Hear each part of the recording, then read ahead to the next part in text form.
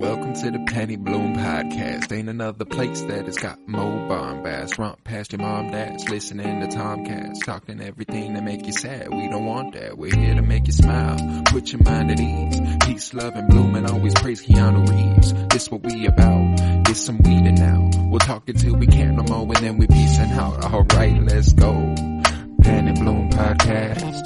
It's the Penny Bloom Podcast. Penny Bloom Podcast. It's the Penny Bloom Podcast. Penny Bloom Podcast. Penny Bloom Podcast. Hello, everybody, and welcome in to another episode of the Penny Bloom Podcast. 'Tis I, Colton Robertson, and today we continue our 52-year journey through film. As always, for this project, I am joined by Rob Lowe. Hello, Joseph George. Hello. What up? What up? Thank you for having me. Always a pleasure. Oh, and it is always a pleasure to have you. And we are also joined by Aurora Carter. Thank you very much for being here. Thank you for doing that, Colton. I will give you your $50. 50? I didn't know that's what I agreed to. That's cool. She said I'll pay. I didn't know she'd pay that. Hey. I'll take it. Take it or leave it. And then we are also joined by Tavares Pennington. Thank you very much for being here, buddy. Oh, yeah. Pleasure. Oh, it is always a pleasure to have you. First time for this 52-year journey through film that there are four of us. This should make the rating and review section all the more fun in terms of coming to an agreeable conclusion. I think we'll all be pretty hype on this here Malcolm X for the year 1992. Obviously, we've covered everything through the 70s, everything through the 80s, and now we are here to the 90s. And in 1992, we're covering Malcolm X here on June 3rd, 2022. So, I hadn't watched this movie all the way through, I don't think ever. But I had seen plenty of fucking parts. And the parts that I had seen did not do this movie justice. There are scenes in this movie where I'm just like, holy fucking shit, this movie is good. But let's go ahead. I was just going to say, I think that it's the definition of a slow burn, and it does it in the best way possible because it's so detailed. Mm-hmm. Oh, absolutely. Let's lay the groundwork real quick. Released November 18th, 1992, based on the autobiography of Malcolm X written by Alex Haley and Malcolm X. Screenplay by Arnold Pearl and Spike Lee. Directed by Spike Lee. Spike Lee also having a role in the film as Shorty. Thought that was interesting. But yeah, it is as slow a burn as they come. We're getting a life story, and one that is extremely impactful on our American history, and sadly one that we probably didn't learn a lot about unless you watched this movie. Interestingly that's enough. the boat that I'm in. This is my first watch of the movie ever, so very impactful movie. I can easily say. And yeah, a lot of this information I am learning for the first time. Happily to say that it did receive a Kansas City Film Critics Circle Award. Absolutely. Denzel Washington, my boy, got Best Actor. Deservedly so. Oh yeah, Yeah. Man, he killed this role. Holy crap. Yeah, he did so well. I'm glad this is in my Denzel repertoire now. Yeah. There are only good ones in the Denzel repertoire, unless we're talking all the little things or whatever the fuck. I was going to say something. Every time I see movies like I don't know, what would you call it? Like racial movies, civil rights movies. Like, what would you call this? Well, this is certainly I wouldn't know exactly how American history. So I'll call it American history. It's so uncanny when I always hear like people who aren't, African American or like in inner city that went to like inner city schools. be like, oh, I just never learned about this or this or that and the third. And I'm like, Jesus, are these stories really swept under the rug like that? Like, because I'm like, I didn't have a choice. I'm like, this shit when I was like in the third grade. Like, it's like, yeah, and it's like, wow, it just. I think the most we learned of Malcolm X was like his name, and that he was just a civil rights activist leader. Like that's like kind of the most that I think we learned about him. Like, yeah, and I don't know if we touched on him at all. Like, that's crazy. Yeah, I remember high school history, and like I knew the name Malcolm X all throughout my life and stuff, and it wasn't until I was like later in high school and after high school I did like my own reading and actually really learned about Malcolm X. But I remember in high school we like learned like a little bit, like the bare minimum, that he was a Muslim civil rights activist with a bit of more extreme vision than Martin Luther King, and that was just kind of it. We never really went beyond that in terms of in school.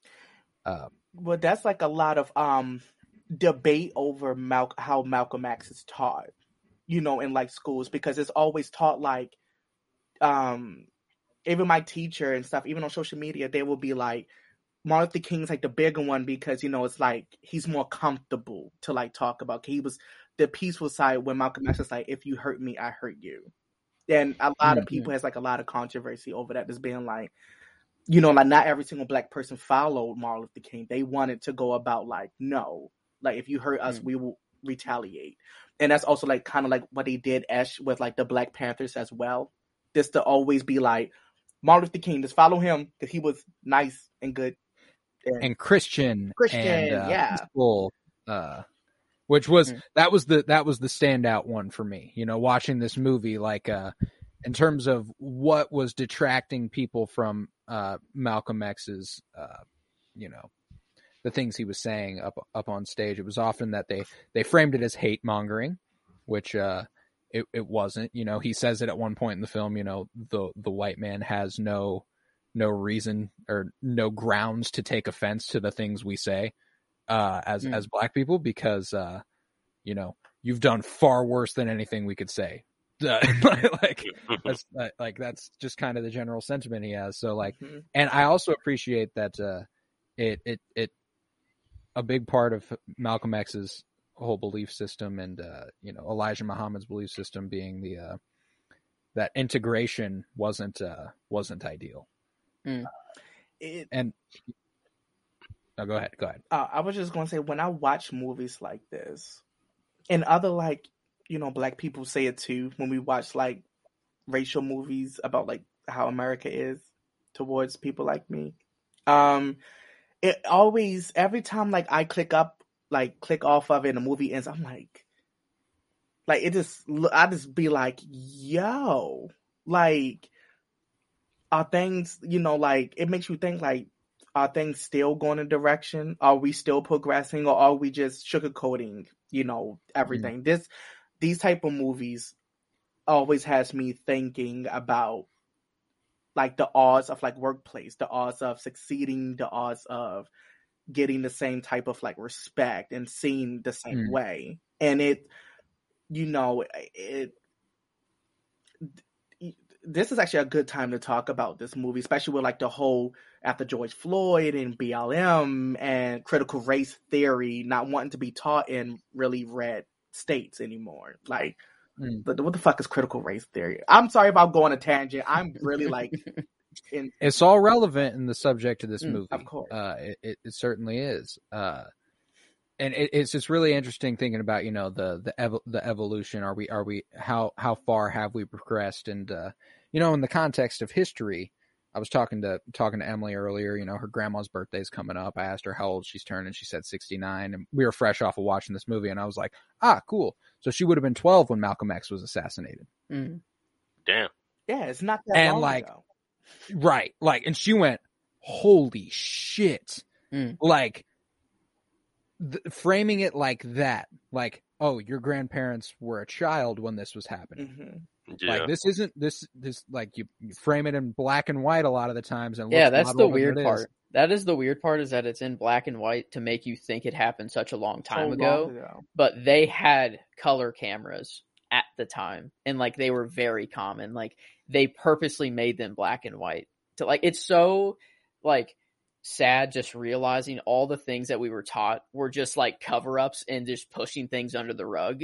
And it's just like the one thing after the other that's just like, oh my God, like, damn, this is so like sad. Like I would have rather had, you know, these words come from just my straight up my teacher, you know, like I don't think history is supposed to be, you know, comfortable, because it hasn't been. It's not. You know, like, so I don't think it's supposed to be a class where you're completely comfortable, because I mean, at least American history, it's not been a comfortable time. Any you know, predominantly white nation is likely not to have the most comfortable history. Right. It's not this. You know, like what you was gonna say? Sorry. Oh no, go ahead. I was gonna say, like, every time, you know, also when I like watch these movies, it kind of like reminds me of my blackness. Like it does. I just be like, you know, because I have like a lot of like different, you know, friends from different racial groups and ethnicities and stuff like that, and I just, you know, it you know, like I never really think about it like, oh, like you're white and I'm black and da da da. But then this movie like reminds me so much, like, if these figures just wasn't here, how would my social group be? Like, even, you know, with the part, like, how would this even dynamic be? And it's like, even though, you know, like the civil rights movement was about, you know, like civil rights, of course, were like blacks and whites, but it's like even me just being like trans, is like, if we didn't have Malcolm X and Martin and stuff like that, would I even be more like, would I be more at risk than what I'm already am if that didn't happen? So it's like, no, it's a real you know, appreciation for history, you know, and especially for a figure that was kind of vilified as Malcolm X was. Like I remember, like I remember being taught as a youngin that like I was supposed to disagree like wholeheartedly with Malcolm X. You're taught to agree with J. Edgar Hoover, right? The director of the FBI, who labeled or who said that his main goal during the 60s was to prevent the rise of a black messiah, referring broadly but mostly to Malcolm X and Dr. Martin Luther King, which is interesting because when you think about why Malcolm X is different than Martin Luther King, this is actually a quote that was said in 1992 by Kwame Ture, is that Dr. King wasn't interested in political organization. He was interested in political mobilization. He was one of the greatest mobilizers to have ever existed. See the March on Washington, right? One of the largest, the largest protest to ever take place. And it still sets the tone for protests that occur now. Malcolm X was an organizer. He would talk to his people to try to organize actual political power around the black agenda, which is, of course, threatening to a person like J. Edgar Hoover. Right. And I loved, there was that moment towards the end of the movie where he was like, we created the most powerful organization to ever exist. And they ruined it. All throughout this movie, like whenever he was hyping up and he was like, we have to accept each other, you know, before we can even, everyone to accept us. You know, we have to find it in our own culture and our own brotherhood and sisterhood. And like, I was like, yeah, man, I was getting like hype with him. And then I was just like, damn, I am just on the wrong side here, you know, like, but I'm hype, you know, like it was like a secondhand hype, like train, I guess, you know. Like, and it is really interesting, you know. I love that. I loved there was the moment in the movie where the white girl on the campus walked up to him and was like, as a person who isn't black, how can I help further your cause? And he was like, you can't. You can't. And I was like, eh? And because what you were trying to identify with, Joe, and couldn't, of course, is black nationalism, which like you shouldn't identify with, but black nationalism is the response to white nationalism for Malcolm X during that time, which is crucial because he's thinking psychologically about the implications of Yeah. being black in America. It is a sort of psychological enslavement that he's trying to break down before, so that he can educate his people about why they're in the conditions that they are. And you know, it's nice watching this movie a week after Boys in the Hood, when Lawrence Fishburne's character was basically preached the entire message at that billboard. You know, why is there a liquor store on every corner? Why is all this happening? You know, it's organized. It's not coincidental. You know, and that's why when the slang projects from black people come from, the slang word of it. Projects, because I was always told like we have projects because it's like, hey, if you put a bunch of low class, poor black people, what's going to happen? Mass genocide inside our own community. So it's like, yeah, like where like I don't know if this is true, but when I was younger, like being brought up, in low class environments, and just being like, oh. Why do you think we call it ghetto? Because, where the ghetto used to stem from Jews during the Holocaust. And now it's like, we're kind of like, not comparing this to like the Holocaust, of course, but just saying like, oh, we call it ghetto because it's kind of like, we might not have like the pajamas and stuff, but we're still, like really it's relative to the systematically held down. Everyone else. Yes. Yeah, it's just, yeah. It's even interesting though, like drawing out the violence of urban America through an example like the Holocaust, because think about what the Holocaust is, right? Which is a symbol of injustice done to a religious group that sparked a literal world war. For some reason, slavery persisted for multiple centuries, and in fact was the first instance of international trade to have occurred, which is just wild.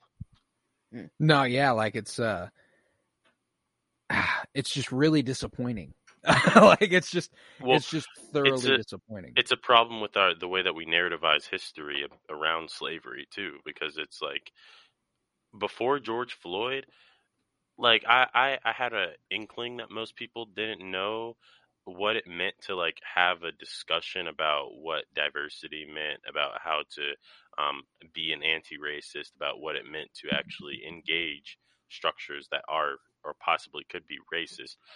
I had an inkling nobody really knew how to do that before George Floyd, and then George Floyd proved it, because George Floyd happens, and then you got a bunch of fucking white liberals posting reading lists of books that were popular 10 years ago. Like, they're not even, like, they have no idea what's going on in the field, let alone what to actually do about racial issues in America, because nobody's, like, mass educated on them, because this happened 30, 40 years ago, or 50 years ago? Yeah, 50 to 60. 50 to 60 years ago, yeah. Not that long. That's less than one person. It's like half a person, almost half of a person's lifetime, like there are people alive. He could have. You got grandparents born in the 40s. They were 20 when Malcolm X was assassinated. He would be like almost 100 or around 100 today if he were still alive, along with like Martin Luther King, I think. Like they're not that old. Like that's the thing, is that like if I were to pick out a date of like when I thought they were around, like out of what I was taught in high school, I'd be like, oh yeah, probably like the early 1900s, black and white. Like, but then it's like, oh wait, World War I era? Yeah, right. Like, no, like when you get to thinking about it, it's just crazy how we were taught in school. And I just like, I don't know, through this, all these movies and stuff, there's been a lot of revelations and stuff that, that I was just simply taught wrong or not taught at all. Yeah. That I'm finally glad that I know now. And this is no different. This movie was just a huge wake up call, just something that I needed to know. Yeah. Oh yeah. And I'm glad I do know. It's like detailing the brutal history is, I think, maybe why Spike Lee made the decision to make this movie so long, so that you could really, because like Malcolm X's journey in the public eye is like essentialized at best. Like, it is reduced to its most essential components, right? He gives this speech, he gives that speech, he says ballot or the bullet, and then he does this, and then he doesn't like the March on Washington, and then, you know, there are these little earmarks of his career, but nobody actually knows what he was saying. Which is, it's crazy to me. Like, this is mostly just coming from the fact that I've done research on Malcolm X, but like the amount of misconceptions around him are ridiculous. Well, and that's the thing, is that you've done a year of research, right? Mm-hmm.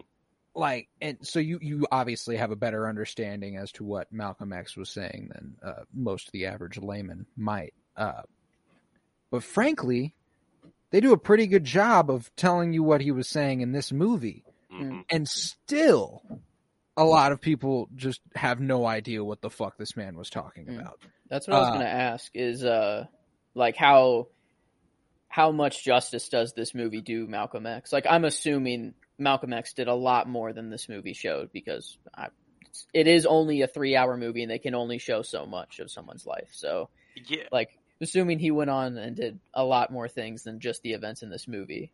But I think perception wise, like, it does capture like his sort of status in society at that point, or what I've come to understand it as, which is this sort of rallying point for the radical black tradition, essentially, and everything that came with it. Like, the kind of people that were going to Malcolm X speeches were the kind of people who you might call Pan-Africanists or Black nationalists, or people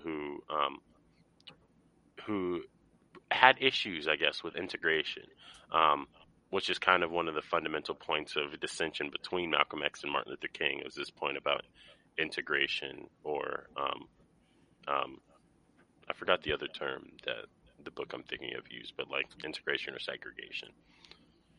Right.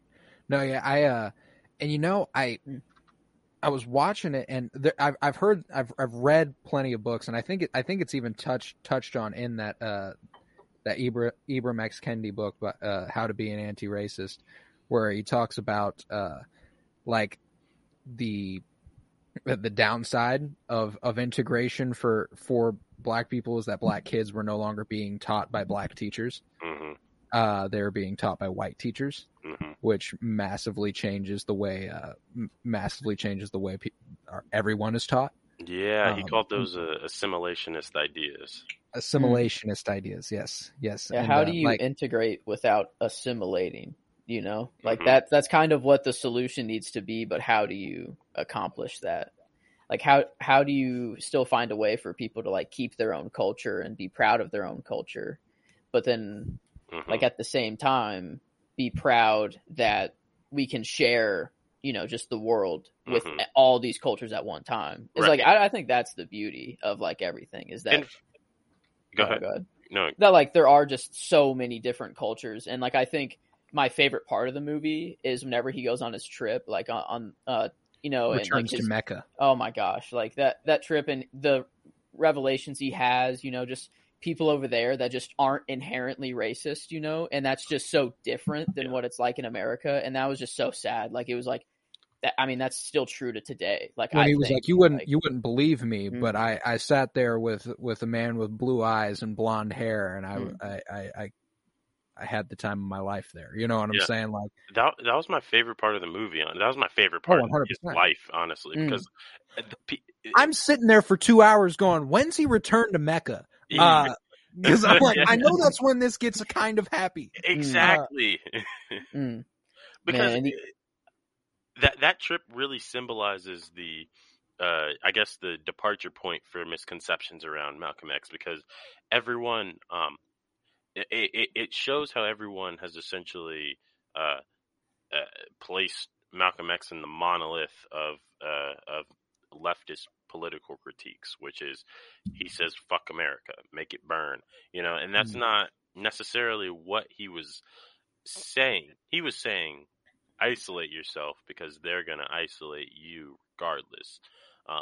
And then once he goes to Mecca, he's able to develop that conception of race, because even he is still victim to the same pitfalls of American race and the society and culture that we live in as everyone else is. Right. And I think it's funny, whenever we find a thing with the reporters in this movie that we find with reporters modernly, and the questions they're asking are just not the right ones. Not listening to the responses. So you're saying you hate white people? He's like, no, you're saying I hate white people. But the guns. But the guns, Malcolm. And it's like, okay, y'all want guns? Yeah, okay. Why shouldn't we have guns?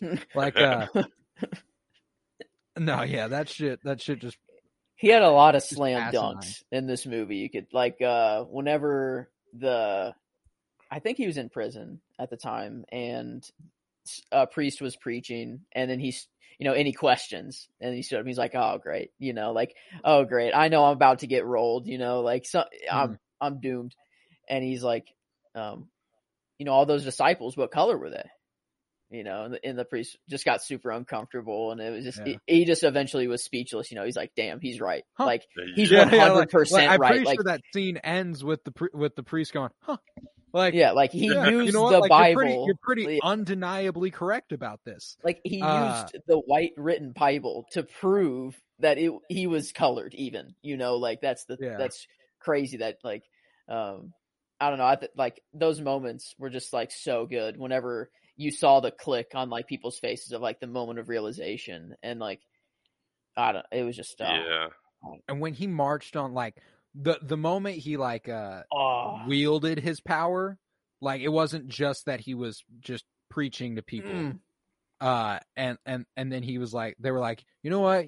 You Muslims, you only look out for other Muslims. And he was like, all right, you know what? I hear you. Let's go then. We're walking down to the police station, and he walks down there, and the captain goes, "That's too much power for one man to have," says a police captain. Oh, the irony. Yeah.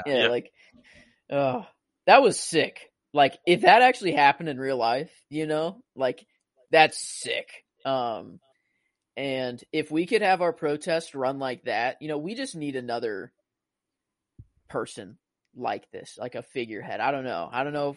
It's kind of crazy to think that we're kind of in another civil rights movement era. I think in history, this will the from George Floyd on will be for lack of a better naming, the civil rights 2, this 2.0.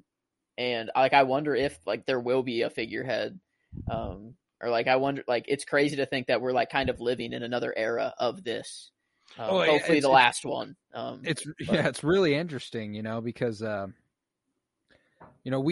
we do have a lot of what MLK was preaching about. We have a lot of peaceful protests that are dissolved without any violence, and kind of just happen, right?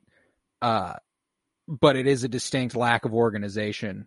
That is why especially when it comes to unions, as simple as unions, people, you got to go out of your way to organize a union. And a lot of people just aren't going out of their way to organize unions. It's just not it seems like organizing is just falling on the back burner, for the most part, just because people don't know how, or aren't aware that that's something they should do, or because we've been so thoroughly taught, shit's fine here. That's what I was about to say. And it's continually just silenced. There. Yeah, exactly.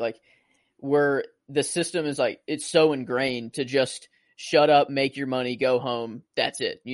Show up to work, get your paycheck, go home. You just work. And that's what we're taught. It's crazy that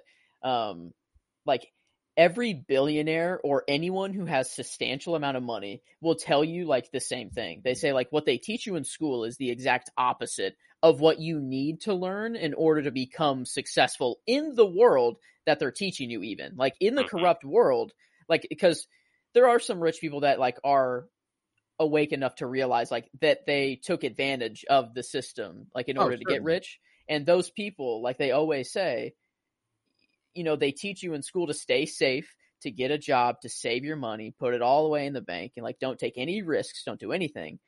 But every single person who's made a substantial amount of money, took so many risks, took out, loans to start their company or do whatever. Like there are certain things you just have to do that they're teaching you the complete opposite of. Yeah. And like, it's not only business, that's like also socially, they're like doing the same thing. It's just, I don't know. School is just not a place for smart people. Like a little bit in the same realm, just a little bit of a sidestep. But did you see, like, I think it was like the Washington Post had a couple headlines recently that was like working class loses $3.2 trillion in one article, and then an article like 3 months later was like top 1% and like billionaires gain $3.7 trillion, and it's like, that's I wonder where it went.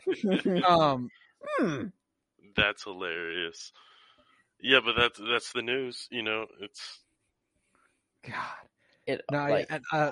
But a little bit more the on the film itself. I mean, it obviously is extremely thought provoking and is in many ways something everybody needs to watch at some point. Every American, I think I found that, especially coming here into the 90s, what we've got lined up here are like quintessential American movies. Boys in the Hood, Malcolm X, coming up in a couple weeks, Forrest Gump, like shit like that. Like, I mean, American for us, like, think it like, now that you say it like that, I'm thinking of like those are the movies that were definitive for our parents. Like, they were going through, high school, college, probably ish in the 90s. Yeah. And now they're classics to us, but like, yeah, I agree with what you're saying. Right. No, yeah, I think, this movie was incredibly well made. It certainly had the Spike Lee touch to it. He's got such a distinct style. If you've watched any of his stuff, like Do the Right Thing, or even Black Klansman just a couple years ago, there's a lot of he's got a distinctive style for sure in his bag. And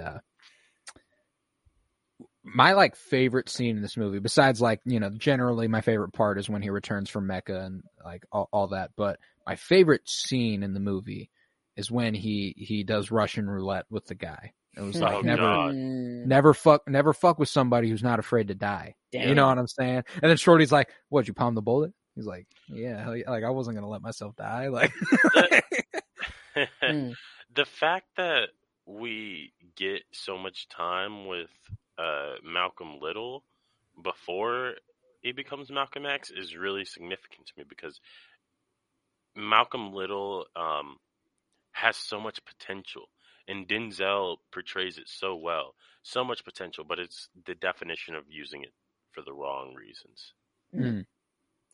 Oh, and the later on in the movie where they're, I don't know, quoting some things from the Bible, like this person slept with 700 whatever, but look what he did. David, did this, but he's known for slaying Goliath. Yeah. And like the whole story with Malcolm, he's a thief, and that's, you can never be good again. You stolen, like you're done. Like that's how like it's thought of. But like look at the impact he had on the world, and if you take what he's done post prison out of history, like who knows where we are. So like, I mean, it's kind of true to a point. Like, yeah, if you want to look at Malcolm X as just a thief, sure, you can go ahead, but that's sure as hell not what he's remembered as. Like, I'm pretty sure, like, just to build on the whole thief thing, there was a part of this movie where a Christian was preaching, and he says, the nature of the thief, to steal and to kill and to destroy. And I went, hold on. The thief just steals. I don't know where you're going with all this other shit. Word for that. Murderer. They kill people. At that point, they've elevated past thief into a different tier for my money. Yeah. The definition of black and white, like in the dictionary, and like that whole the guy who like brought him up from prison, gave him that one Brother fix, and was like, Baines. "That's it," you know? Oh yeah, Baines. Like, oh dude, that scene was awesome. Like that whole his Pretty much build his up whole time in prison Oh, was God. were really, really good scenes too. Reminded Yeah. me of A Clockwork Orange, like when Alex was going through his kind of his found Mm. religion. And I don't know, like it's what like this is just obviously a story of a real person, so it's not like Alex where this is just a fictional character or whatever. But It's not yeah, like I don't know. Forrest This Gump here in a one couple feels weeks. way more satisfying, like his journey through prison. Like to know that this is what happened while he was in prison. He became just this like He became man Malcolm of X. a man. Like Yeah, he became Malcolm X. the Like, and that guy. Like the fucking eulogy that you get at the end, eulogizing Malcolm X, absolutely fucked me up. Like, when they were like, he was our manhood, I was like, oh god damn. And it was That's just a way- showing shots of like just all different people all throughout different places of the world, and then it was just like, oh my god, like this, like what a fucking movie. Like I was on just a roller coaster the entire time, and I just felt like mostly like a piece of shit the whole time. But I don't know, like good, like in a good way. I guess that sounds kind of weird. One interesting thing about Malcolm X's life is that part of the reason why the FBI and the government was becoming so suspicious of and afraid of him was because Malcolm X was being regarded as a legitimate diplomat of the Black American community. Like that's taking Black nationalism to another level. When other leaders are recognizing Malcolm X and his own country isn't, like that's going to raise some eyebrows. He had some diplomatic ventures in Africa. I can't remember what countries, but he was a symbol for like people across the world, and he was not ever heralded by his country. I feel like people will support Magneto before they will support Malcolm X at that time. I'm just being honest. Mutant power. Like, fuck these humans. Fuck all that. But no, Malcolm X, he's bad. Like, right. No, yeah, it's just a lot of really, really interesting things. Like, it's so fascinating because, like, obviously I've only really begun any sort of serious reading into subjects like this in the last few years, and any of the ideas I've read in those books are pretty much stated here by Malcolm X. And it's like, oh man, this all seems pretty sensible. It all seems pretty agreeable. I don't understand where the disconnect is. I can't fathom it. Like, I can't wrap my head all the way around it, where it's like, there are some things I don't know. I just think what I don't understand is, like, at the time, he was preaching for everyone to go back to, like, every Black person to go back to Africa. And for the racist white people at the time, how is that not exactly what they want?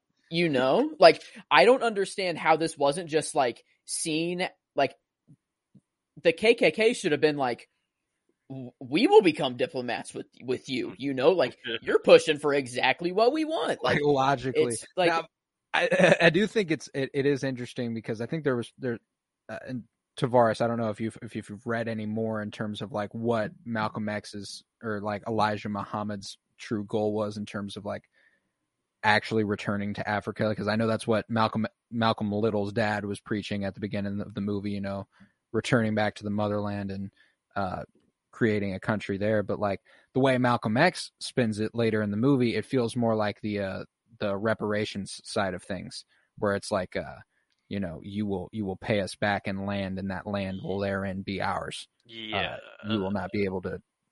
Elijah Muhammad is reparations taken to the extreme. Like, you can kind of make your decision yourself on the Nation of Islam and its portrayal in the movie, but in real life, the Nation of Islam not like they were not great people. You can just look. That's at what you hear today. Similar. Like, I've heard organized crime type type vein. Yeah, no, there was a. If you watch there's a really good documentary that I'm sure would it really gripped me when I was watching it. It's called Who Killed Malcolm X, and they actually figure out who killed Malcolm X in that documentary if you're interested in that. But there are people from Mosque Number 7, I want to say it was called, in New Jersey, which was the mosque that the hit on Malcolm X came out of. And there are quotes from Louis Farrakhan, who is now in Elijah Muhammad's position, saying basically alluding to Malcolm X has spoken out against the Nation of Islam, so you know what you got to do.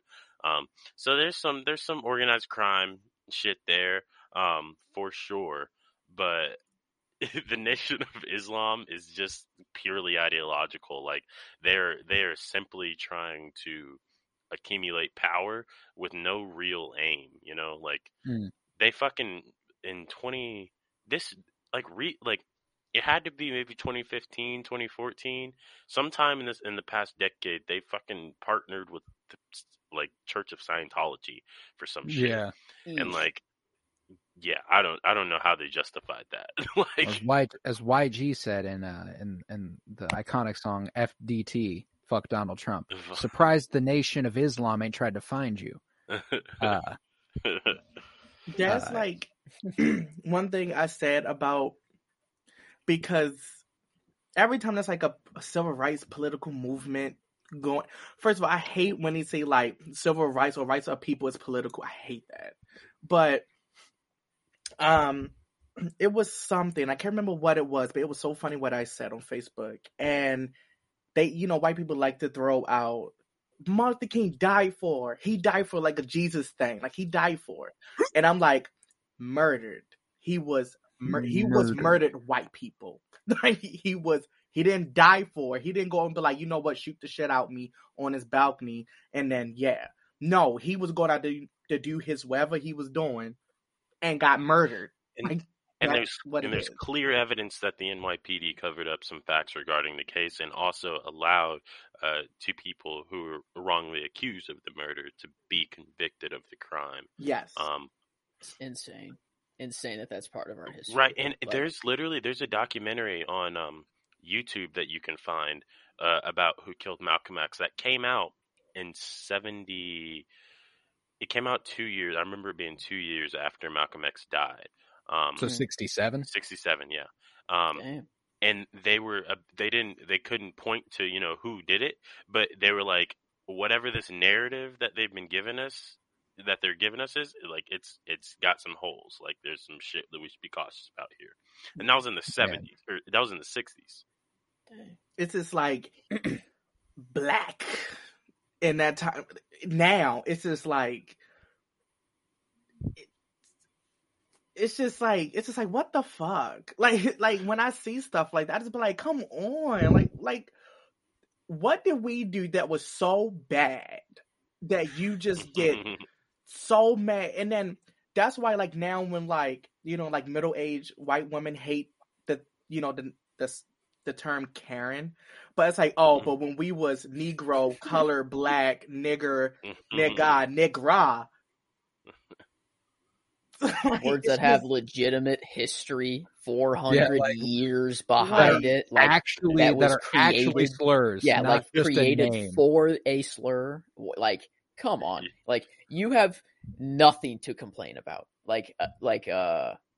It just boggles my mind, the things that some people complain about. Y'all had old postcards of black people just hanging on trees. Even the Billie Holiday, I think it was Billie Holiday, I can't remember, but her singing the song Strange Fruits. Singing. It's just from the poplar trees. It's just something. Blood on the leaves. I just gotta clear my mind. Sorry, Kanye. It's summertime breeze. I'm opening down the summertime breeze. It's just so it makes me sad though. It does. It makes me really, really upset when I watch stuff like that, because it's just it's a hallmark of these types of movies. These biopics on these civil rights leaders. You know, like Malcolm X murdered. Seems to be framed as though it was by the Nation of Islam in this movie. I'm not sure how 100% valid that is. I'm not entirely sure, but you know, Judas and the Black Messiah, like just released last year over the life of Fred Hampton, the leader of the Chicago's branch of the Black Panther Party, was assassinated at the order of none other than who Tavares mentioned earlier, J. Edgar Hoover. Like these are a lot of stories for a lot of leaders at this time. Like the FBI was trying to prevent a Black Messiah, and that they did everything they could to prevent it. It's unbelievable. It's just it's just like so crazy. And like I was watching a movie that Chadwick Boseman was in where he played a lawyer. I can't remember what it was. I think it's on Netflix. Marshall. And I think, is that the movie where like a white woman was framing a black man of raping her or something like that? There's a few movies like that. Time to Kill. It was something. I can't remember, but I know he was in it. And he played a lawyer. And was he Thurgood Marshall? Was it when he played? Was that it? Was that it? Yeah, Marshall. Yes, Marshall. Yes. I instantly thought of this movie when Malcolm said, I'm just like kind of waiting for you to say like, I raped you. Or something like that. Because in Marshall, when you gonna call rape? Mm-hmm. In Marshall, you know, like it was a scene that he said, you know what they, like I was in Alabama, you know what they would do, you know, to a black man like me sleeping with a woman like her, they would, you know, cut off my manhood and hang me and all types of stuff. And it's just like to even be a white man loving a black woman or black vice versa. It's just like, it was just crazy. Or like Dorothy Dan just dipping her toe into a pool and they just cleaning it. But like, you know, them niggers got different diseases than us. You know, it's just like, it's just like just because we have melanin in our skin tone separates us. That nothing happened. Like that's the thing. Like nothing happened. They were just taken from their country and enslaved. Like that. Like that is just so like nothing happened for that to happen. And like he even mentions like 400 years for African Americans, 500 for Native Americans. You know, like just every population. Like it's just so just sad that it's even ongoing today. Like we haven't realized we're all just humans trying to live on Earth, you know, like. And that part of the movie where Malcolm's given a speech and he's like, I stand here today as what I was when I was born, a black man. Before there was anything such as a Republican or Democrat, we were black. Before there was anything such as Mason or an Elk, we were black. Before there was anything such as Jew or a Christian, we were black. Like, it's all of this predates. Like, this is a manufactured problem that white people have created, like for some fucking reason. A real mindfuck for white people is that the first humans were in Africa and they were black. Then they moved and then they got whiter. So every single person on Earth is black. If you go all the way back to the first humans, you know, so like just insane to even think that white people were like the first ones and black people, you know, took over. No, like black people were the first on Earth. Like they were the native Earth humans. So like, I don't know how you can get native Earthers. You know, I don't know how you can get much earlier than that. Like it's just, that's just, you know, like man. When y'all was saying like how. Oh, but then that also goes against Christianity and Adam and Eve being the first couple motherfuckers up in here. Goes against all of that. And I was just, this is so fucked up. But you know what reminds me when y'all was saying that, you know, that's kind of God like bless what they America. wanted. They wanted to go to Africa and stuff like that. That reminded me of Family Guy. And In what way? and Wait. okay, because I could see it in my head when it was way back, and the guy was he was driving the Amistad. He was on the ship, and all the slaves at the bottom was like da da da da da da. He said, "If y'all ask me one more time, we there, y'all will turn this boat around." Oh yeah, that's good. That'll really teach us a lesson. Yeah, take us back. He said, "Okay, I will teach you." Wait a minute. Like it's just like. Like that's just what that reminded me of. I'm like, yes, that's what they want. Take me Family back. Guy used to get away with some But- heinous shit. Oh, Yeah. If you Oh, yeah, actually, the quote of like, we didn't land on Plymouth Rock landed on us. Like all of these, like the quotes that he had for just like things in history that we were taught that he just so easily turned on its head, because like we were taught that Plymouth Rock was like the birth of a new era. Like, oh, this is just a grand old time, not a time where people just spread disease and raped and pillaged. Like, like that's what happened. And we celebrate Thanksgiving for that time, which is just insane that we celebrate this time. And like just all of these minute things that were taught in school that are just like, oh yeah, celebrate, worship, or be proud of where you came from. And it's like, no, I'm good. I'll eat the food for Thanksgiving, sure, but I'm not celebrating it for that reason. I'll celebrate it for the thankful and for family. That's what I'm only celebrating Thanksgiving it for the but- yams and the macaroni and cheese. Sweet potatoes with some Mhm. marshmallows on top. Oh my God. That needs to just become more normal throughout the year. It's You're right. You're right. I do want to talk about the cast though, right quick, Yeah. because Denzel Washington, Angela Bassett, Delroy Lindo, and Spike Lee being on cast is fucking crazy. Angela Bassett as well. Yeah, Angela Bassett as Betty Shabazz. She was fucking fantastic. I love Delroy Lindo and pretty much everything. James McDaniel as Brother Earl. Ernest Thomas as Sidney has been in a bunch of stuff. Like, there was just a lot of people that I recognized that I was like, oh, damn, I didn't realize all these people were in this movie. Wendell Pierce pops up for a second. How about the fact that Giancarlo Esposito is the guy who kills Malcolm X, and Michael Imperioli, Mr. Christopher Moltisanti. Oh yeah, that's what I was about to say. Interviews Denzel outside. What was the question that he asked him? Oh man, it was like just the way he talked to was so like Christmas. Oh yeah, like it was Chrissy Moltisanti. Oh my God, like that was just funny. Like for him popping up, like that was just a little moment of like, oh hey, look at that. That's kind of cool.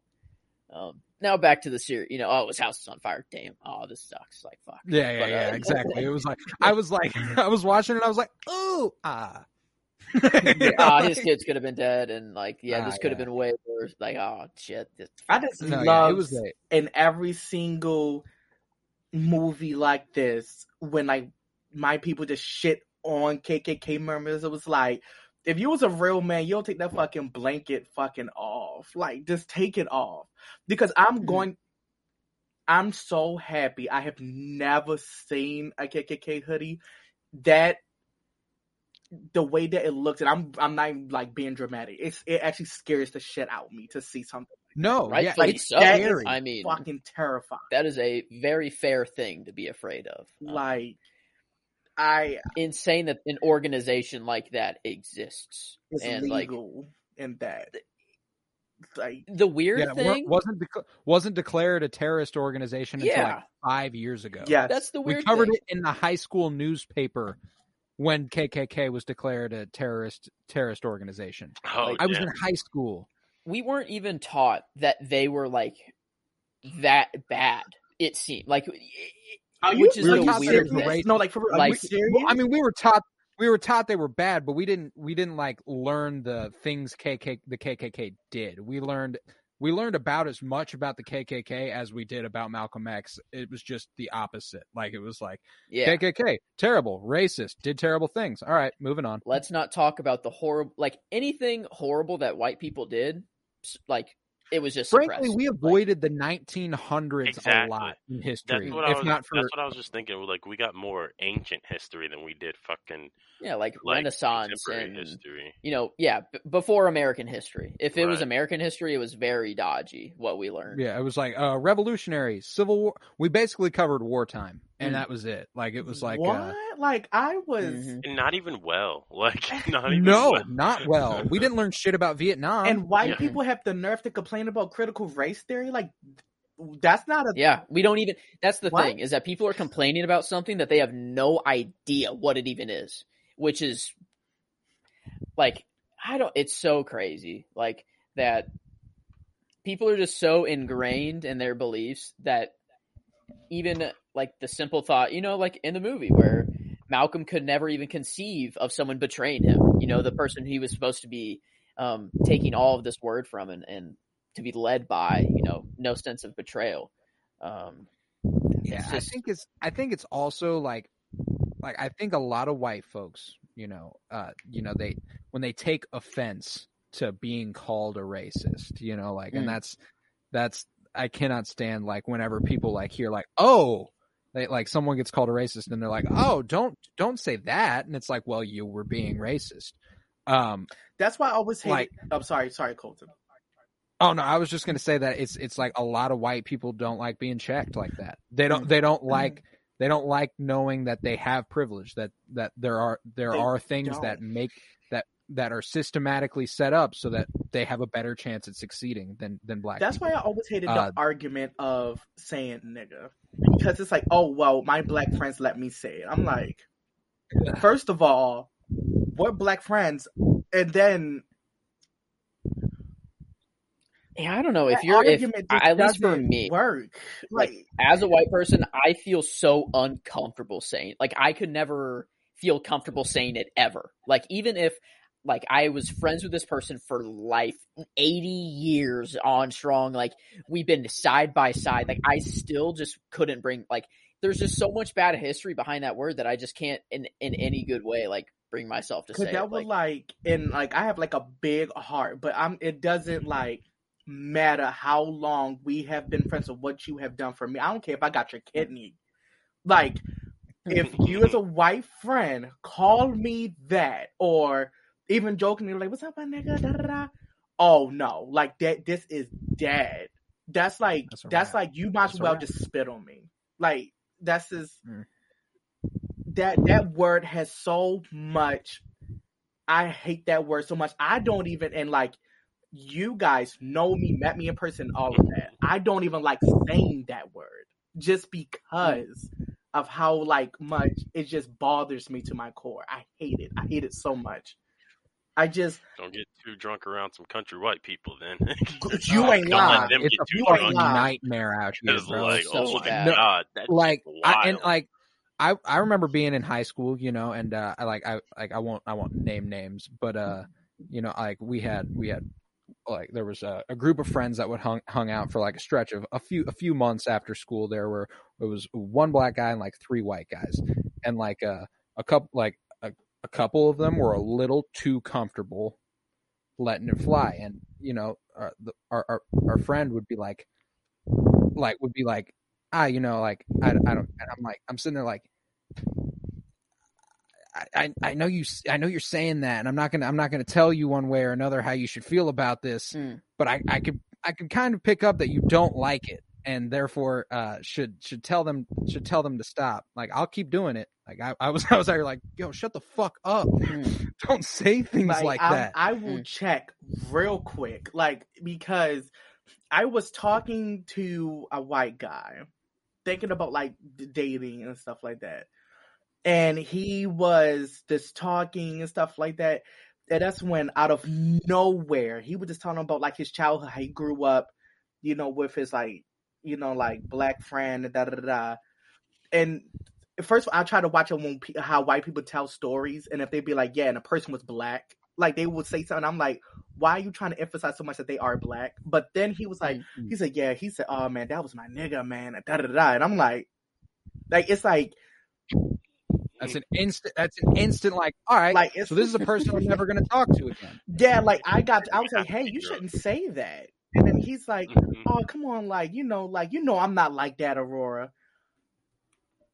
You was just like you that. You just said it. What do you mean you're not like that? Seconds ago, you were like that. You just said you said it so comfortably, like, and then in my face, and then like how they like to like deflect it on you just being like, why are you getting so bothered? You shouldn't get. I had a white, literally, it was another white guy, and he said it, and I was like, you shouldn't say that. He said, I'm an immigrant. I'm from Norway. Like, we're both like the same. I was Norway, the whitest of white people. I was like, Angus. I was like, Angus. You are white. Jeez. Listen, I'm transcended white. I'm peak European. I was like, cause this is exactly what I said. I said, Angus Dufon. I am Europe. Mr. Angus Dufon, you are Angus Dufon.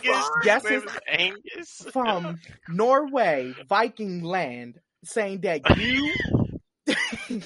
Yo, the Vikings are racist as hell. Maybe it's just he was out here. All praises due to Odin. Maybe it's just white people are so dissociated from the word they don't have any inclination of how severe it is because they were never affected by it. Because we fully know now. That's true. I mean, that is true. Like, that's something like as soon as you're told, that's something that you should like. As soon as you're told that, it's like immediately you understand the weight of that. It's not and if you don't understand the weight of it, then you are the one at fault. Like it's no one else's fault. And often white people deceive themselves into. Well, I mean, there's tension around, of course, just what race is, like what the definition of race is. But there's an argument that white people feel as if they lack race, and therefore they can occupy this point that's called an empty point of universality, where they can essentially assume any culture, and that is their privilege of being white, that they can essentially move in and out of cultures and take on different things like that. Appropriate. And that's fair. I mean, I never know. Like, I don't have any sense of pride or anything. No sense of like brotherhood, like for being white. Like that's the thing. Like if I'm seeing another white guy being beat up on the street, I'm like, that's his problem, that's his problem. But like poor white guy, you will see like black people, like the brotherhood is so strong. Like you like have no idea who it is. If someone's getting beat up, like if it's a white guy beating up on a black guy, like say like it's, I don't know. It doesn't go the other way around. Like there's no sense of family or no sense of anything. Unless you're a white supremacist. And that's the sad part, is if you do have a pride in it, it's probably not a good one. It's not good. Yeah. So, no, and it's gotten to a point. Like I was just talking to my dad about this the other day. My dad, he expressed a sentiment that has become pretty popular over the last couple of years, whereas like, if someone's flying an American flag, even like our nation's flag, it automatically puts you in a position where you're like, well, this is probably someone I'm not going to be able to fuck with on a certain level. We just clearly aren't compatible on this level. Like I don't fuck with this place, and you clearly do. That's why, I loved it when what was his? Oh my god, I can't remember his name. What was his name?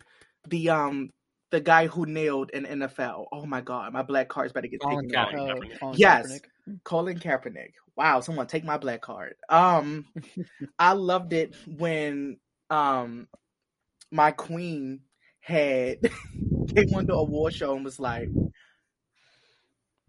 racism is so American that when people think we're protesting racism, we're protesting America. That's a problem. Yeah.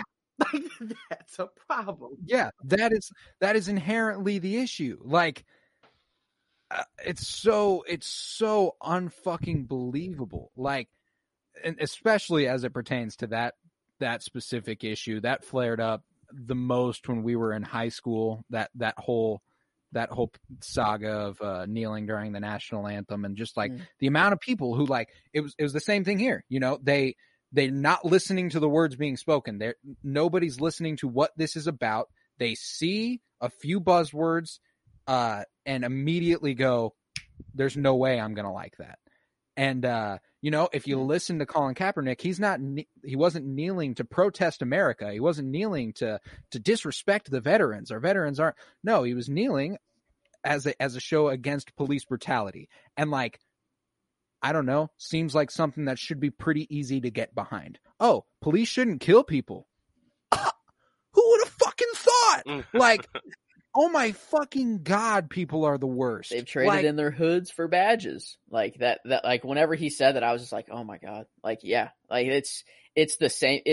I mean, I guess they're more proud to show their face now, you know, like, and that's the sad thing is they don't have to hide. That like people like are becoming policemen because they know they will have this opportunity. And that's like the most heartbreaking thing is that like it is a position that people are abusing right now today and still signing up for. And it was exemplified in last week's pod when we talked Boys in the Hood, when the guy went up to Cuba Gooding's face and held the gun to his head and was like, I could do this just because I want to. You know what I'm saying? Like, and that's just terrible. Like, you know? The police force, like even hearing stories from like my great grandmother and grandmother, you know, hearing like, oh, like what was going on in marches, like them, you know, putting tear gas and dogs, and what a whole so powerful that the jet stream can like take off your skin, like scar you, just fuck you up, just because it was like, hey, can you not call me the N-word anymore, and I can like get treated fair. Yeah.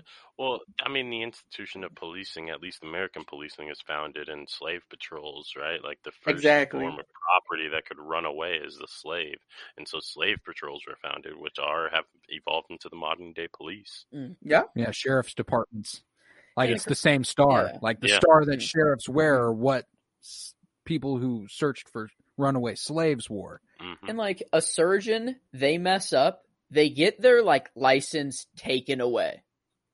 Like, it's as simple as that. Like, if you fuck up on purpose, you get your license taken away, you are no longer a surgeon.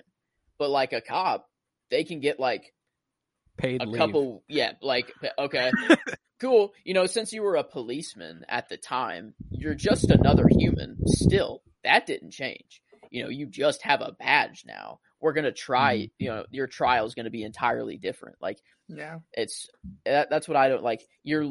Literally, like, you say that no one is above the law and that we only enforce it, but then you give this literal position that anyone can get and get a gun, a baton, and the power to pull anyone over and do whatever they want. Like, it's just... Yeah, you gotta graduate high school. Yeah.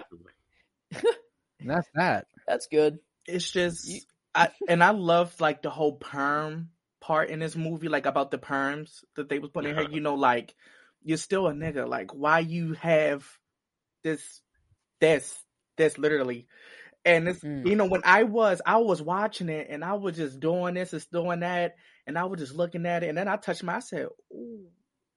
I was like, ooh, like, it just, and then I was thinking about the black woman at that time, you know, like, they all, like, had, like, the wigs with the straight hair and the pinup curls, and you know, like, and then like, and colorism was a big thing back then. That internalized racism, because my great grandmother has it, and she said stuff like, you know, like, oh, you know, like, no, like white people can wear any type of color makeup, or like, oh, I love mixed babies, or like, oh, I love their hair's so straight, oh, nappy this, nappy that. Like, that's internalized racism that they learn and we learn, and it's passed down. And racism sucks, y'all. Damn. Oh yeah, it sucks. I need a blunt after this. Just podcast. hate. It's just hate at the end of the day. Like, and it's crazy that people aren't behind ending that. Like, stop racism is somehow political. You know, somehow that is a political problem. which is mind-boggling. Like That isn't just you know what? That makes sense. I'm just a shitty person if I'm racist, like that's just how it is. Like you're just a shitty person. Or you're so blind to the history and everything that you don't know any better. There's really no in between. Yeah. It was like my friend who's in the Navy was telling me when he first got stationed at his base that they was talking about Black Lives Matter. And he was like, yeah, you can't have no Black Lives Matter because it's political. And he's like, no, it's not. Like, he's like, race is not political. Like, that's... Yeah, there always had to be a political twist on Black Lives Matter. Like, it's simply Black Lives Matter, and that that needs to be said more, and it needs to be out there. Of anyone else's life. That is it. That is it at its core. But it's spun as like, oh, it's socialism being spread. It's like all these things attached to it is so obviously not what it's about. Like, so you hate white people. As is said in this movie, this very movie, Black Lives Matter. Oh, so you hate white people? No, that's not at all what was just said. It's what it is. Black Lives Matter. Yeah, did you hear the word white once? No. Or only Black Lives Matter? Like no. Like the lady in DC that tried to paint use black paint to paint over the Black Lives Matter in this long ass street in DC. You're doing it in black paint. Like, thank you. You're just going to make it look more bolder on this light ass pavement. Parents always say, we only get one Mother's Day and only one Father's Day, and then every other day is Children's Day. That's what they always say. We only get one day and you guys get every other day. White people have had like all of history, and black people haven't had like their day at all. So like if we just use that simple parent logic, like they deserve to at least have their day, which hasn't come yet. So I feel like it's fair. These demands aren't extreme at all. They just they want their day. They want to be able to live in a world like where everyone is just comfortable with each other. I don't think that's too much to ask for. I just want, like, for instance, like if I go over like your home, Joseph, or like Colton, I was in yours, but like if I meet like your guys' family, I don't want to feel like because I don't want to feel like, oh, who's going to say something or people going to look at me weird. Not just take the whole trans part out, not about that, just the black side, like just to be like, oh, because I do have that. Like my boyfriend who was white, when I met his family, I was like, oh, they live out in the county in Maryland, like the North County part. Okay. And then like my ex-boyfriend, we was like, and his uncle, we all smoked a blunt in his car. I went in here and he was like, wow, it's kind of wet. He said, you know how their lips are. I swear to God, I was just like, like, he thought it was funny, like, My grandfather lives with me now. He's 92, actually 93 now. And, I like to believe, we're getting better. The world's getting better. People are changing their minds. But like, he's a constant reminder of just, wow. How terrible it was. Like, oh my God. Like, holy shit. Some of the things he says, I cannot believe come out of his mouth. And he just like accepts it. And like, it's come to the point where we just don't even bring up the subject anymore, because it is just like we are not going to change each other's minds. And I think the sad truth of like how racism will eventually go away is just there just needs to be a time needs to pass, and the people who believed in it need to just die. Like, it's a sad truth. Like, once like 60 more years and this old like generation's out, the old ways out. Like, I just hope that like it's taught better in school with some dumb motherfuckers. That's true. And a fully like there were some white kids at our high school that were absolutely racist. And there's zero doubt about it. And like that's the thing is, as long as it's getting instilled into a generation, the next generation by those people, it's going to be a problem. And another little crazy one there. If your grandpa's 93, he would have been 36 when Malcolm X was assassinated. Christ. That's Damn. insane. I should go talk to him about this. Yeah, And, right. just pick his mind. Where were you when Malcolm X was assassinated? It's probably gonna be like not giving a shit. What are your thoughts on Malcolm I X? didn't even hear about that. Who? I Wait, didn't who? even hear about that. Oh my god. Oh my god. This is Oh, yeah. this whole conversation is just so like devastating because that's what like now it's really sad. like I'm Well, no, mad. and that's that's typically what this conversation does. being black in America, yo. What the fuck? Think, yeah, Like that's watching why this that movie- Jay-Z song, he said what he say. It was like what was it? It was like rich nigga, poor nigga, something like that. And like it doesn't matter how much money you got. And he said you still just a nigga. And it was just like yeah. Wow, this is the most I've ever said that anyway. I'm not black, I'm OJ. Whenever he was going through school Okay. and he wanted to be a lawyer, and the professor was like, "You can't be Yo. a lawyer. That's sorry, That's not can't do that. You. Be a carpenter." Hey, Jesus was a carpenter. Look at you could do great for yourself. Like, are you like? That's just. That is It's so so sad sad. watching this movie and learning these things, and then just like fully realizing they are true. Like these are very true things. This is not that fiction. is always the thing that makes it even more sad watching this movie is it's not a dramatization. I mean, it is a dramatization to an extent, but it's not in terms of the events happening. That's like that scene right there. I honestly was not going to bring that up because that hurt me a lot. Because that makes me like remember like things like with also being black and trans at like my workplace, and it's just being like you have like all these odds stacked against you with like your white counterparts. Like I remember in our trans group, and black is black too at that, and it was like you have like just because you're black and you also what you are, you have to be twice as great to be thought of half as good. Like you have to. You just it doesn't matter how beautiful, how if you're like black, it's this. It's not fair, and I hate when people be like life isn't fair, but it's like no, life is not the thing that's not being fair. It's people and the people in power who is making it unfair, and bam. it's not just it's not just a senseless. There's no point. There's nothing we can point to. No, there is. That's the Yes, basis of critical race theory.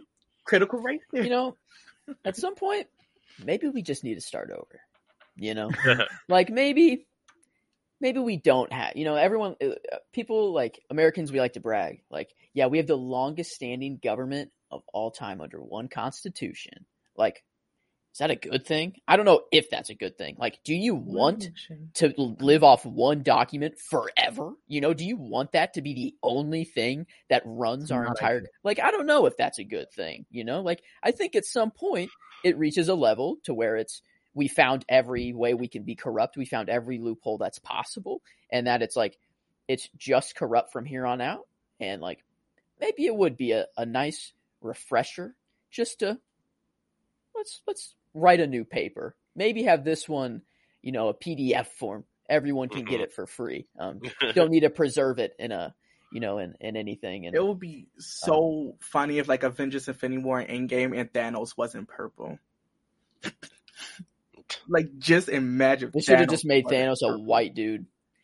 Like, just Thanos just be a normal white dude. It was just Josh Brolin. Yeah. Dan Smith. Yeah. Okay, well, think about how different you would feel about Thanos if he was a white guy, and then in alternate universe where he's black. Whoa. I guess that variant does exist. That would just be like, oh, like, what is he snapping away? What is he snapping away? Like, yo, like, if I was in the Endgame, I would just be like, hey, Thanos, go read this book real quick. Look at this show Roots and come back to me. It's grand. Like, go watch Roots and come back to me in 3 years, and you see if you still feel the same about stuff. It's like, yeah, I'm gonna snap away more than half the population. I It's like, love you're right. Everybody's gonna die. I love that we can have these conversations about this movie. Like that just shows like how great this movie is and the conversations that it sparks, Oh, yeah. and like the internal conversations that it sparks, like while you're even watching it. Like I know I had so many thoughts like during this movie. I had to pause multiple times and just be like, look up certain things, be like, oh my God, like damn, this was true. Like holy shit! Like every time I Googled something, and it was just like, fuck. "Yep, is this nope, traumatized? okay." No fuck. Is this traumatized? No fuck. Have any of you guys seen Black Klansman by Spike Lee as well? I haven't yet. No. So you watched it? It's been since it came out. But, do you remember that scene where, they was you couldn't tell like what the Klansman was shooting at in the woods, and when the main character goes to it, it was the targets would look like spooks. That's what he called it. Like it was like black men, short with the afro and the big lips, and they were shooting at black targets. That I cried so much during that. Any movie like this, I cry. Like Four Little Girls. Oh yeah, the Four Little Girls story with the 4 black girls in a church that was a hate crime and he died. Like that is like. No, it's you know when they run up on his house and throw the torches in there, and they got to bring the kids out. The symmetry. Like, I am a man between both of them, just flipping back and forth between both happening. At like, oh, it was just like, God damn it, man! Like, no, it's devastating. Like it's devastating. That's why people were talking about Red Dead Redemption 2 when you can like beat up the Klansmen, but if you try to take them into the town for jail, you get arrested for taking the Klansmen into the town. Like it's like you get arrested for it. So it's like, damn, like this is kind of fucked. Yeah, back to like what Joseph's saying. I'm interested to see where this ranks because it's just I think probably one of the more conversation-rich movies.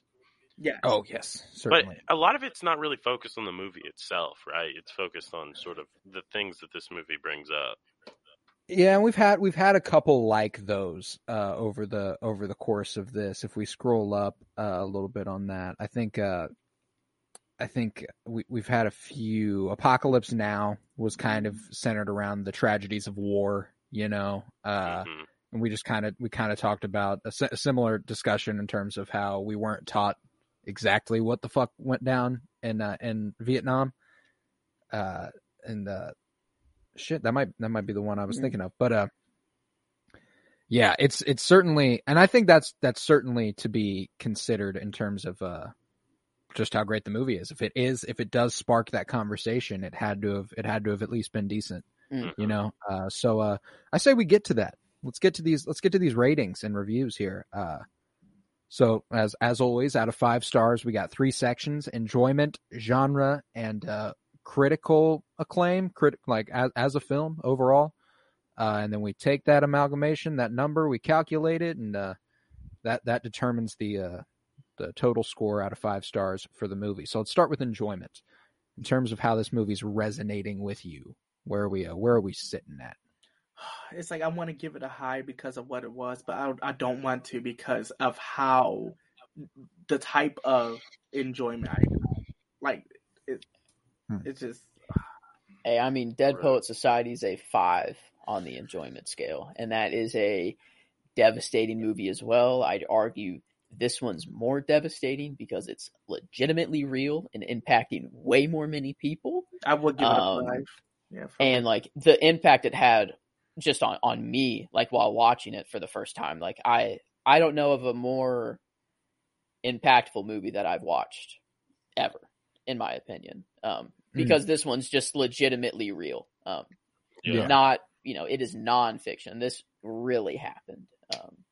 And it's my boy Denzel. So like, I mean, I was. You're obvious, like that's the thing for me is that you take all these things into account. The conversation it sparked here, the performances in it, Denzel Washington, Delroy Lindo, Angela Bassett, like we've got some fantastic actors and actresses whom I love. The director Spike Lee does a fantastic job stylistically.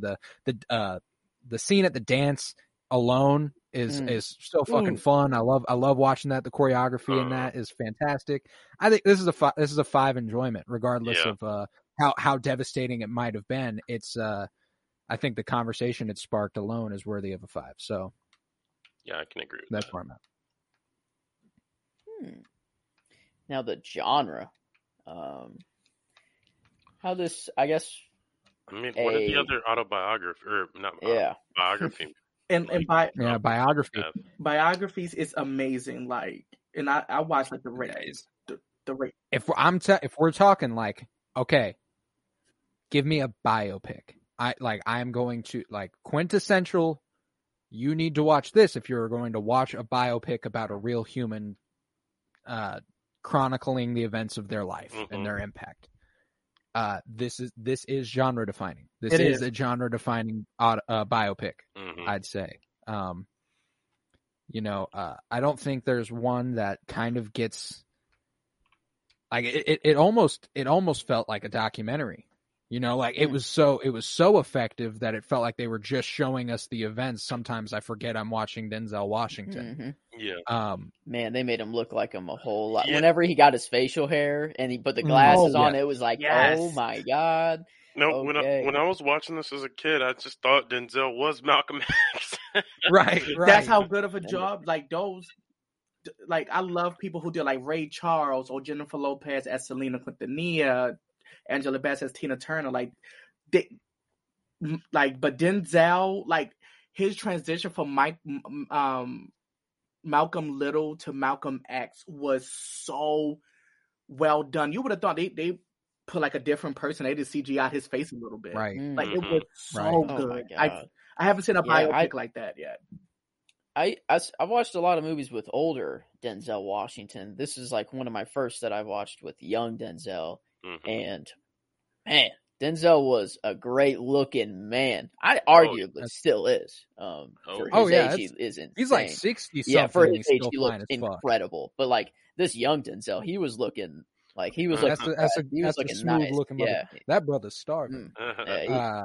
Red was looking nice. Red was looking nice, and the little walk with the hats and the swinging the arm across the front. Yep. Everyone turning their heads, looking like you just see. Everyone like, oh my God! Like, that movie's so fucking good. But yeah, I think as a genre, that's another 5 out of 5. And critically, as a film, overall, it is a really, really, really good movie. I will say that just the very nature of a biopic for me isn't a 5 out of 5 critical. Like it rarely is. It never is. I don't think. It's just not feasible. Yeah, I don't think it's got too many obligations to be focused on being. Yeah, the story can't develop in the way a normal story does because this was a real event. Yeah. Like these things actually happened. So like in terms of depicting that, they did fantastic. But it like story arcs and stuff like Yeah, I'm happy I wasn't. I thought I was going to be the only person to think like that, and I was totally about to hand in my black card. So thank you. No problem. I'll be the White Devil today. But I love this podcast. I am so happy. But I would say this is still really high up there. It is still fantastically made, fantastically acted. This, not to mention the soundtrack at points was fucking brilliant. Like when they are doing the march on the police station, then down to the hospital, it's fucking gorgeous. And then his return from Mecca, the whole like there's a lot of really great soundtrack. But beginning was amazing. Yeah. Yes. Having Nelson Mandela step in. Holy shit! Can't believe we didn't even mention that. Hell of a fucking cosign. Whoa. That was like I had to look up. I was like, was that actually Nelson Mandela? No, yeah, like I was looking at the screen and he started talking for a couple seconds, and me and Emily are watching, and I went, "Holy fucking shit! Is that Nelson Mandela?" Yeah. It was like, oh my God, wow. Yeah, like as a film, like so many shots were like, I don't know. The camera work was, I think, done really well, and some shots were set up very beautifully. Like, the first KKK attack, when they're running off, and he said, like, they run off into the moonlight, and you see just the huge moon, like, on the hill, and they're, like, running to it, like, cool shot. And then, like, I think there's one of, like, the stars and, like, the sky, at one, I can't remember when, like, what part of the movie I'm thinking, or, like, the jail scene where he's in the solid what's it called when you solitary or solitary in confinement or something like that. Yeah, that's like what it is. Yeah, but that was even solitary confinement. The way that you can like you couldn't see anything. It literally made you feel like you was in it. Cause sometimes some movies they just dim the light so you could see them a little bit. But it was like, no, this is how it was. You can see like how they stick the bottle in, how they gave him a smoke, how the preacher just left him, and like that is so inhumane. Like that is, oh my god. No, yeah, there's I read Revolutionary Suicide, written by Huey P. Newton, who was one of the founders of the Black Panther Party, and he speaks on his time in solitary confinement in a prison in Oakland, and like they left him in there for months. Like they're just like, jeez, you know what, you don't deserve the time of day, and it's like, god damn, and like the resiliency to not absolutely lose your fucking mind. Is unbelievable. That willpower, will. How do they think that putting someone through that they could ever come out of it not angry and not, like they're expecting, oh yeah, we're just going to torture this human and they will come out at the end of their sentence a perfect civilian and a hard working American, like let's just torture them for months on months on months. That's why the whole jail system is so fucking dumb. Oh, it's so flawed. Because how can it help someone? Everything's flawed. And it starts at the top. Anyone want to move out of America as badly as I do? Like, I am looking at I have been looking at countries to move into, because like I don't think it's smart just for my general overall well-being to stay here.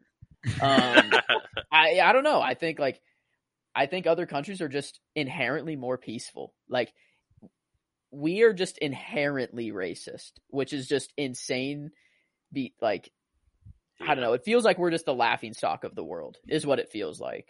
And like, I don't know. I would rather not be a part of it. I'd rather just disassociate. You're American. We're all American. Like, just move to a fucking American. Goddamn it! Just move to a fucking glacier or something. Like, just... let me vibe in my woods. Fuck people.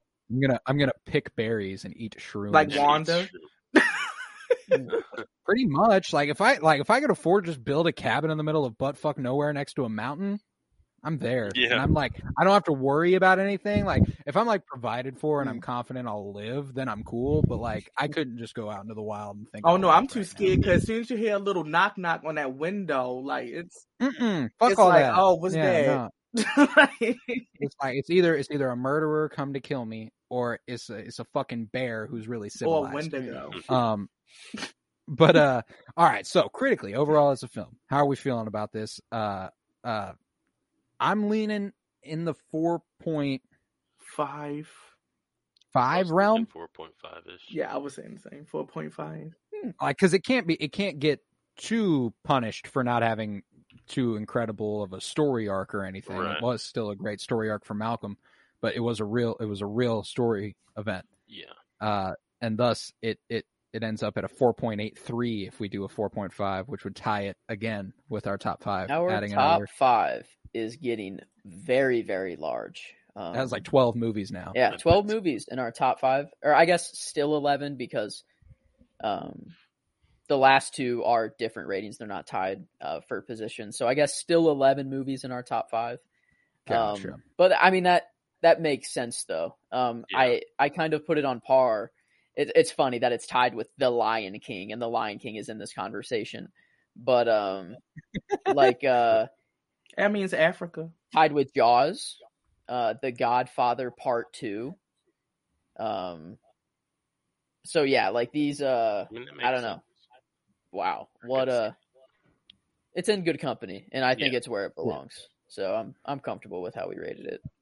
I am too. I think a 4.83 out of 5 stars is pretty much exactly where Mhm. Malcolm X ends up. Yeah. Uh, Me and Tavares are the only but, ones that should be comfortable where today. No, I'm joking. me and Joe don't get a Yeah. say in what's comfortable. Now go off. You know what, Aurora? You can handle the sign off. You got this. I was going to be like, all right, check one, check two. No, but for real, this was a good one. Very constructive conversation. Malcolm X, definitely a good one. 4.83 out of 5. That is 1992, and next week we're on to 1993, where we'll be discussing Jurassic Park. Welcome to Jurassic Park. That'll be a fun one. I think that'll be me, Joe, and Aurora. So that'll be an enjoyable one. Can't wait for you guys to hear it. If you would, well, before that, I was Colton Robertson. I was joined by Joseph George. Thank you very much, homie. Thank you for having me. It was a pleasure to be here. Oh, and it is always a pleasure to have you. And thank you, Aurora Carter. Thank you so much, for letting me speak upon my people. Of course. I mean, like, you could have done it all on your own. You didn't need my permission, just for the record. And thank you, Tavares Pennington. Of course. It's always a great time. Always a great time. If you would, head to patreon.com/CoroBloom, where you'll find well over 22 hours of exclusive content at this point, along with a bunch of artwork I post up over there.